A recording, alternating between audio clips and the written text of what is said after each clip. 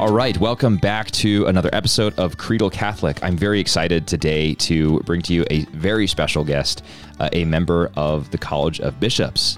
This is Bishop Donald Hying. He's joining me from Madison, Wisconsin, where he is, in fact, the Bishop of Madison. Bishop Hying, welcome to Creedal Catholic. Thank you so much, Zach. It's a joy and honor to be on your show with you. Well, I'm very excited to have you here. It was just sort of happenstance that I reached out to you, but I always appreciate when bishops are actively involved in public life in the sense that they are they're helping to catechize and form Catholics about how Catholics need to behave in the public sphere, how Catholics' faith and our membership in the mystical body of Christ, that is the church, should inform our public action, and more precisely in this context, in this conversation, our political action. And it was a few weeks ago that you wrote on Twitter, and I'm going to read the tweet right here. The gospel is not political, but it has political implications. The church cannot be reduced to a party or an interest group. Faith gives us the freedom to be human and Christian, children of God. This is our deepest identity before all else. Resist the politicization of everything. And I thought you hit the nail on the head in the 280 characters that you're allotted or whatever it is on Twitter there, Bishop. And so I reached out to you and thought this would probably be a great starting point for a conversation on this podcast. And so I'm very, very grateful to you for being willing to do this. And I want to thank you for your time.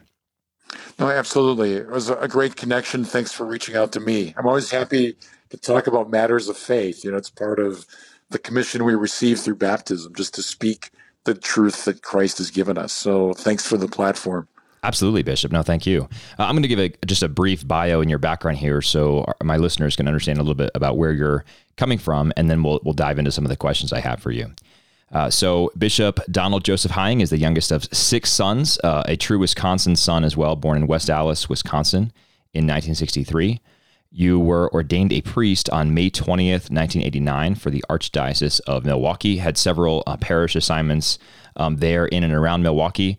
Eventually, in 2007, you were appointed the rector of St. Francis de Sales Seminary by Timothy Michael Dolan, who went on to become, of course, the Archbishop of New York, at the time, the Archbishop of Milwaukee.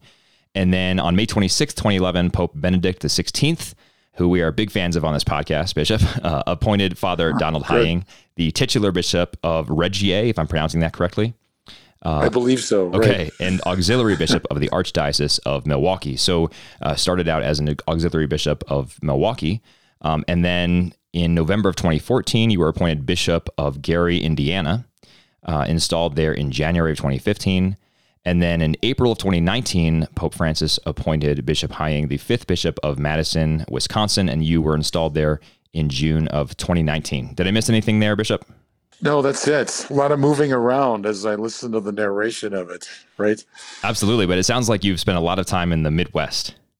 Yeah, absolutely. I'm Midwesterner through and through. Yeah, that's my wife as well. My wife's family is all Illinois and Michigan, so we spend lots of time in the Midwest on holidays at that time of year.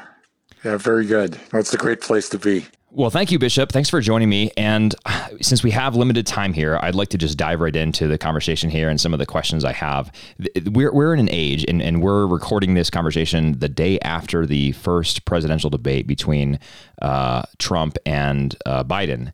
And I didn't watch the debate, Bishop, but I've seen some of the reaction afterwards. And quite frankly, I'm glad I didn't watch the debate because it seems like there was not a lot of constructive conversation that was going on there.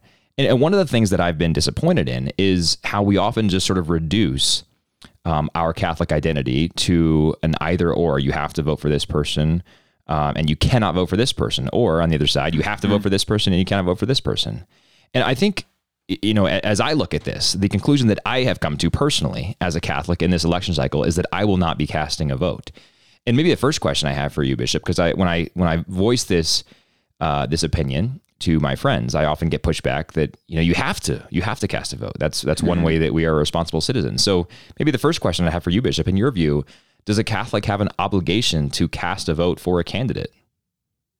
I would say a Catholic has the obligation to discern whether to vote and who to vote for. But in the document of faithful citizenship, which the United States Bishops' Conference has offered every 4 years, to help form consciences regarding voting and elections in light of Catholic teaching, there is a paragraph that says a Catholic can, in good conscience, come to the conclusion that none of the candidates running are worthy of one's vote, and therefore not voting actually becomes a legitimate option in discernment and prayer. So I would say that's a legitimate choice, but it should be done consciously, not simply out of apathy. I just didn't vote because I didn't take the time. Absolutely. So it should never be, I didn't vote because I don't particularly care about voting or care about civic engagement. Rather, I didn't vote because neither of these alternatives were acceptable to me as someone I could, vote in the positive for. Yeah, that's exactly right. Yeah, and I just think in the United States, our founding fathers never envisioned a two-party system that would so dominate our common life and our political process. So I think most of us would say neither party, fully represents us, and neither party fully represents, the teachings of the church. So, in a recent reflection on voting, I spoke about abortion as the preeminent issue in this election, and that word preeminent was consciously chosen by the U.S. bishops last year in anticipation of this moment. And the word means something significant. It's saying that it's the primary issue, but it's not the only issue.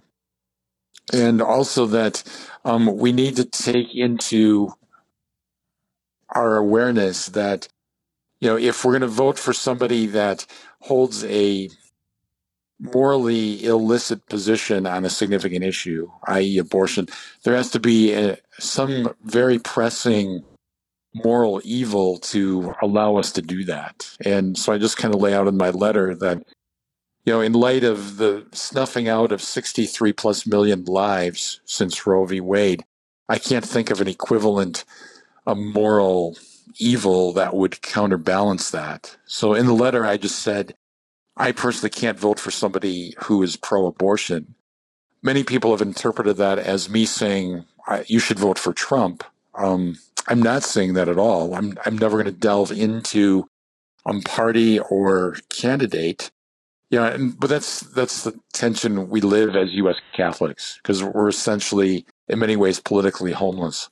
Yeah, I completely agree with you, Bishop, and I appreciate what you're saying about how that is the preeminent issue. And that is why I personally, again, just speaking for myself, have come to the conclusion that I will not vote for the Democratic ticket in this election, because the Democratic ticket and the party itself at this point in time stands so firmly on the side of abortion and advocating abortion rights and making abortion access cheap. It used to be the axiom, and I've podcasted about this before, it used to be the axiom that abortion should be safe, legal, and rare. And I think now we're seeing language of the Democratic Party shift, and certainly Democratic Party politicians shift to making abortion safe, legal, and good. So we declare it to be an unqualified good. And I certainly cannot vote for someone in good conscience who is advocating for those positions, or even allowing those positions to exist in the party with which he or she identifies. So I completely agree with you there. I think, I've received pushback on this as well from other friends, right, who say I'm focusing on one singular issue to the detriment of all the other policy issues. And there are certainly policy issues with which I agree with candidates Biden and to a lesser degree, I think, but to some degree Harris. But the counter example, or the sort of analogy I use is, and I say this to my friends, right? If there was a candidate who was running who was a slave owner, you certainly wouldn't vote for them, right? Even if you agree with them on virtually every other policy position under the sun, if they were a slave owner, you wouldn't vote for them, right? You also, I think, wouldn't vote for them if they personally weren't a slave owner, but they said, I support the rights of others to own slaves, right? And so when I cast it in sort of really stark terms like that, I think it highlights how serious of an issue this issue of abortion should be. But on the flip side of that, right, and you mentioned this in your letter, Bishop, that some people thought you were saying vote for Trump, right? The reason that I'm not voting for Trump is that I think there are certain very serious moral disqualifiers in the character of Donald Trump. And I'm not asking you to comment on that claim in particular, but in general, how, I guess, what's the bar for a candidate having these sort of disqualifiers, either on their policy positions or in their character, for a Catholic to reach the position that I can't in good conscience vote for this person? Yeah, I certainly think there's some subjective discernment involved in such a decision. Certainly many Catholics will vote for Trump based on his pro-life efforts, on behalf of restricting abortion, funding the Planned Parenthood, certainly being supportive of the pro-life cause. People may come to a decision saying that there's other factors, though, that just lead me in conscience to say I cannot vote for this person. That's certainly up to each individual. But again, I go back to the statement where a Catholic can, in good conscience, come to the point of saying, I simply cannot vote for either major candidate. So there's people that vote, third party or a write-in, or just come to the conclusion that they really can't vote at all. But it leaves us with just a profound distress at the reduction in our politics, regarding what I would call human anthropology. And I think so many of the issues that face us today are really a misunderstanding and a distortion of who the human person is. So for us as Catholics, clearly we see the human person as made in the image and likeness of God, redeemed by Christ, anointed by the Holy Spirit as we enter into that relationship with God. And even those who do not believe, who do not practice faith, they are still made in the image and likeness of God. So there's a human dignity that each person has simply by the fact that they are. And our rights then flow from God, not from the state. And how we treat each other really flows out of that sense of natural law that God has placed within our heart, an ability to understand who we are and how we live together and seek the common good. And I think our politics today has become so toxic that all of that has been lost in many, many ways. Yeah, and your comments there, Bishop, made me think a couple of things. One, we just talked about reaching this conclusion sometimes in good conscience that you cannot vote for either candidate. I think you mentioned third-party voting is a great way to exercise your civic duty in a responsible way.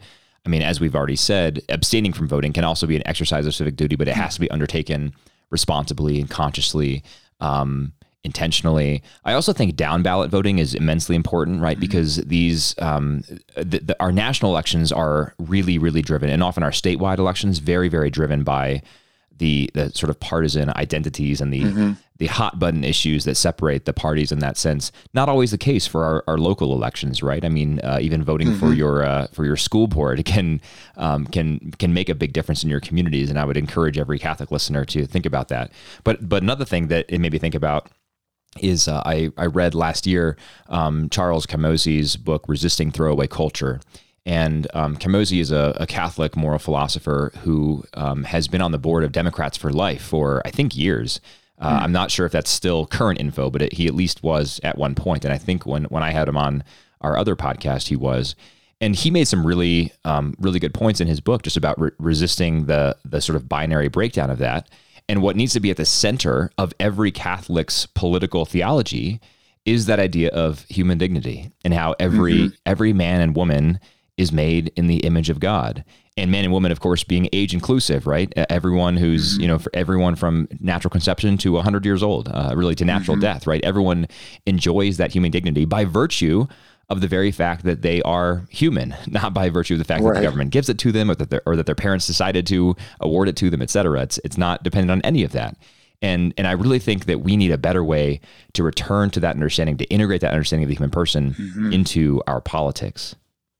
Yeah, absolutely. I mean, so today, we just see this ever-growing tribalism, where people have absolutized, one thing or several things, to the detriment of the whole. And when you look at Catholic social teaching, even if one didn't believe in God, Catholic social teaching would still be a beautiful way to organize our common life together, in looking at the dignity of the person, rights and responsibilities, solidarity with the marginalized, the dignity of work, the meaning of marriage and family.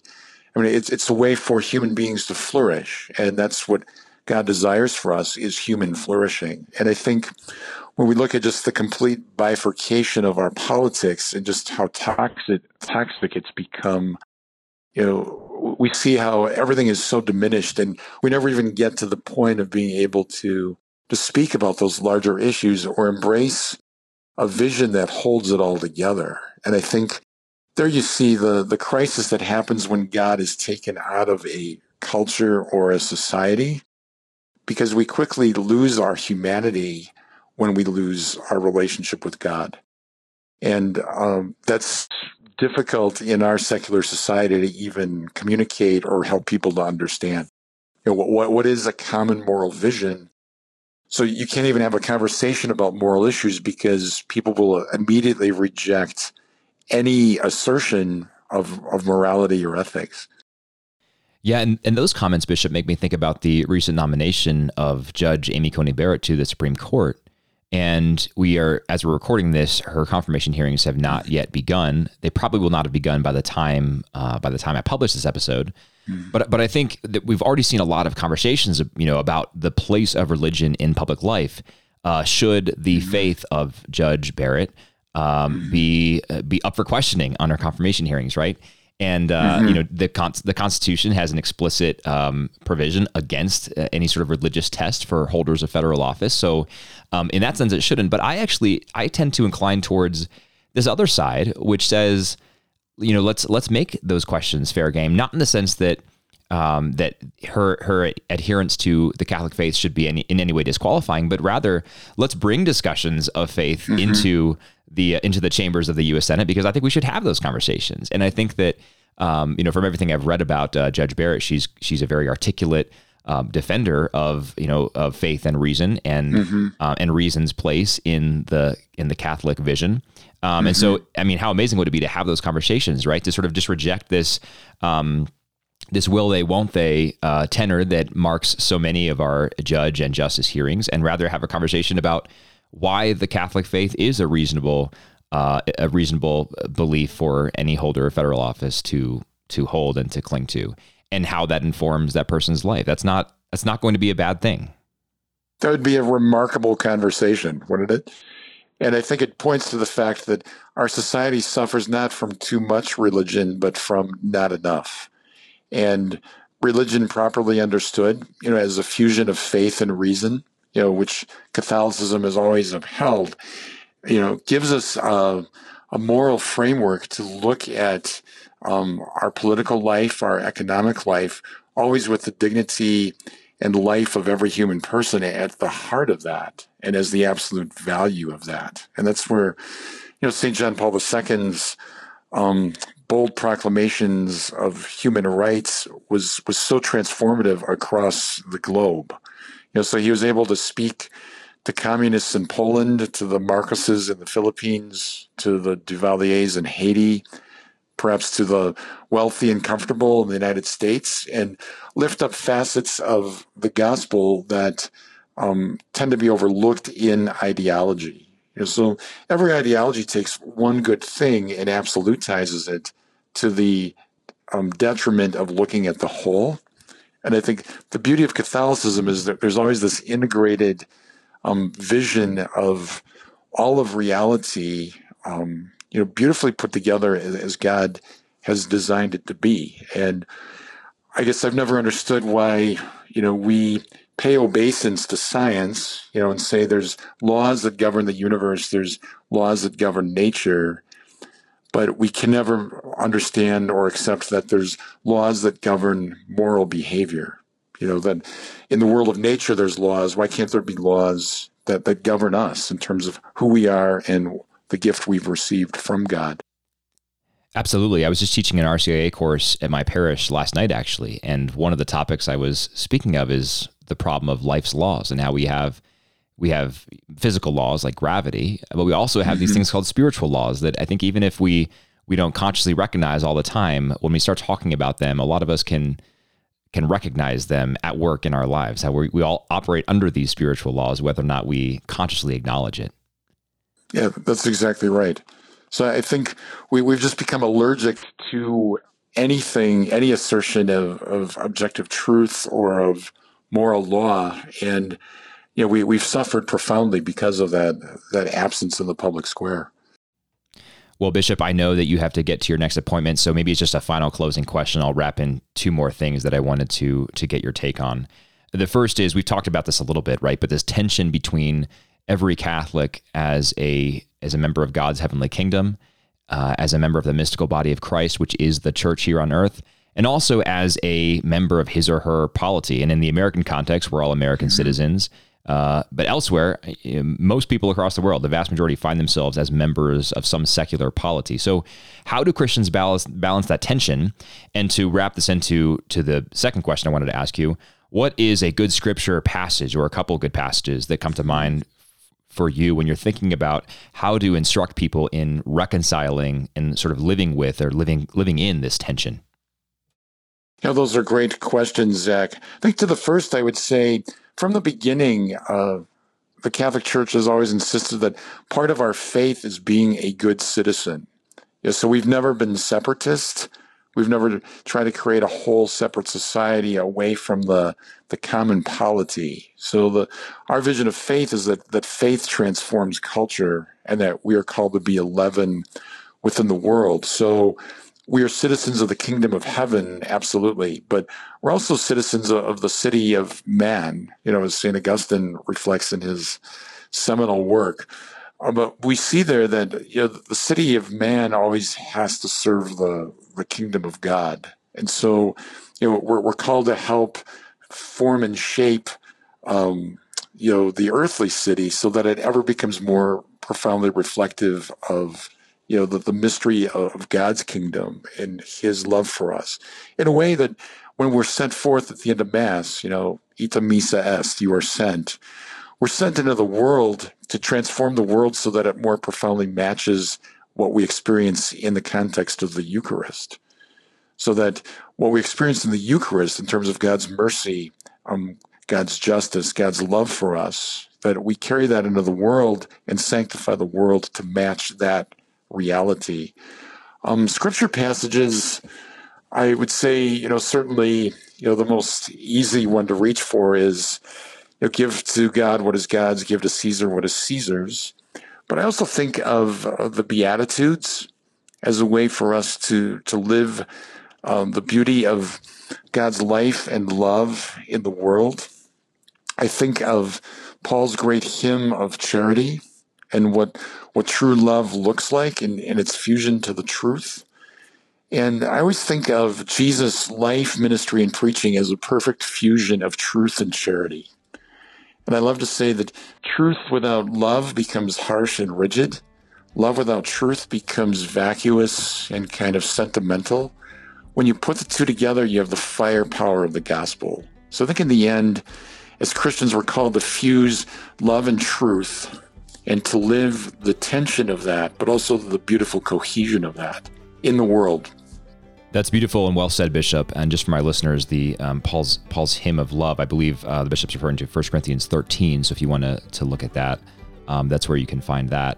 And Bishop, your comments about truth and love, so powerful and so true. And it makes me think of a previous episode we've done on this podcast in which we broke down and discussed Benedict XVI's Caritas in Veritate.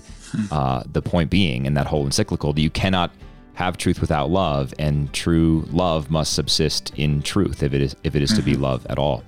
No, he articulated it so well, as he articulated everything so sublimely, right? Yeah, what a gift to us. That's great. Well, thanks for having me on your show, Zach. I hope I can come back. I would be honored to do so. Absolutely, Bishop. No, I would love to have you back. Thanks for your time today, and God bless you. Thank you for your leadership in our church.